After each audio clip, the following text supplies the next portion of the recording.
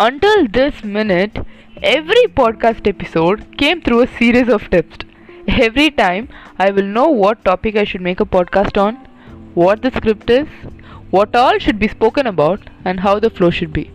But now, this podcast is a bit different because this one delivers straight from the heart. Today, 17th April, has been a very normal day. Just like every other passing day in the company, hustling throughout the day, having a common chit chat with the family, shooting a series of reels and videos, and doing quite a lot of stuff. But emotionally as well as mentally, this day seems super liberating. Why? Because number one, I was wearing a favorite outfit which I always wanted to wear. And number two, I felt the exact need or the right mission or the only thing which I wanted to do in my life is this. Yes, I understood what I wanted to do in my life. So, hola, howdy, hello. So, greetings folks, this is Sarana Naranamurthy here to speak about the mind business. So, in this podcast, we are going to see about I don't know what. Yeah, actually, I don't know what. It's just a normal recorded session in which I wanted to speak more about what I really feel and how this moment has shaped itself up. So, the company under the name of Content Board was started 1.5 years back, I felt. So, back then, I didn't have a serious goal, I didn't have a serious vision. Though, every time when people ask, sometimes we are forced to make up an fake thing, right? We need a vision, we need a mission. Though right now, after 8 months of starting a business, I could actually frame out one. But the day when I started Content Bot, I didn't have anything in my hand to do it. I just had one thing. The main reason behind Content Bot or the main reason behind showing up was this. I wanted to prove myself. Just that. Prove myself to show up that I can do it. To know that even though I'm a fresher, I can pull it up. Because back by then, I didn't have an experience with any business previously. Though I had one which in my college when I was in my sophomore. And when I was a sophomore, I just started over that. And it was a basic print and demand business which every teenager or someone gets started with. And that one has been super good. It gave me a lot of experience. That was not the very first failure in life for me, but yeah, it was a remarkable one in which I almost drained up 30,000 rupees, which is entirely my dad's money, which I couldn't even count even $1 for.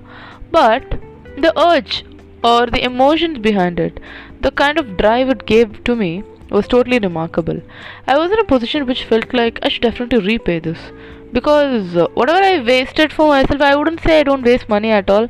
I waste almost few lakhs every now and then on lot of things because I've been a very impulsive buyer throughout my childhood.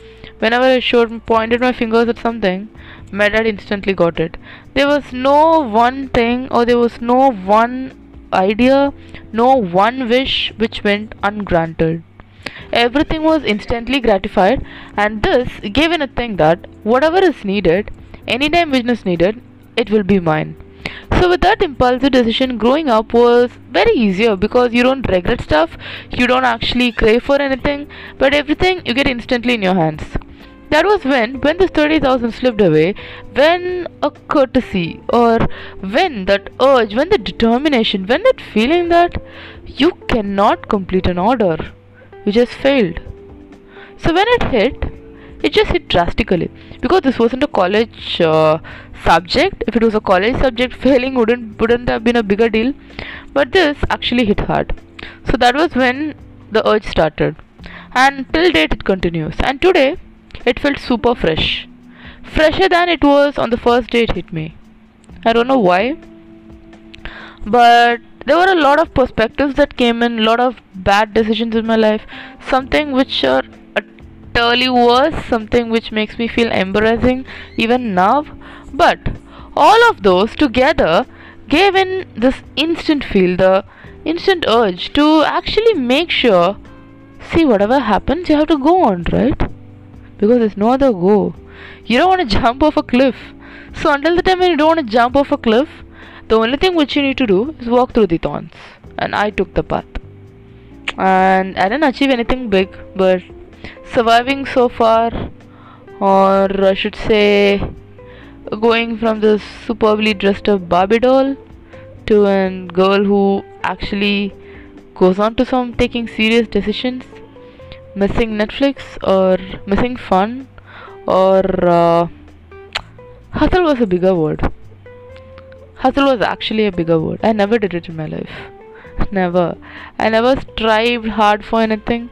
I never worked hard for anything. Never ever. And this feels. I don't know. I don't have words or. I don't have any words to actually describe, but lying down on this pillow, reflecting upon the thoughts, reflecting upon the different things that pass on the mind, it feels good. So in case if you're this far on this podcast episode, thank you so much for listening to the random rants, and see you again next time in a very thoughtful episode. Definitely a thoughtful episode, not a cranky one like this. But in case if you feel okay, so even though it is spontaneous, it was kind of good, do leave me a comment, because every one smiley, every one smile, every one appreciation actually counts.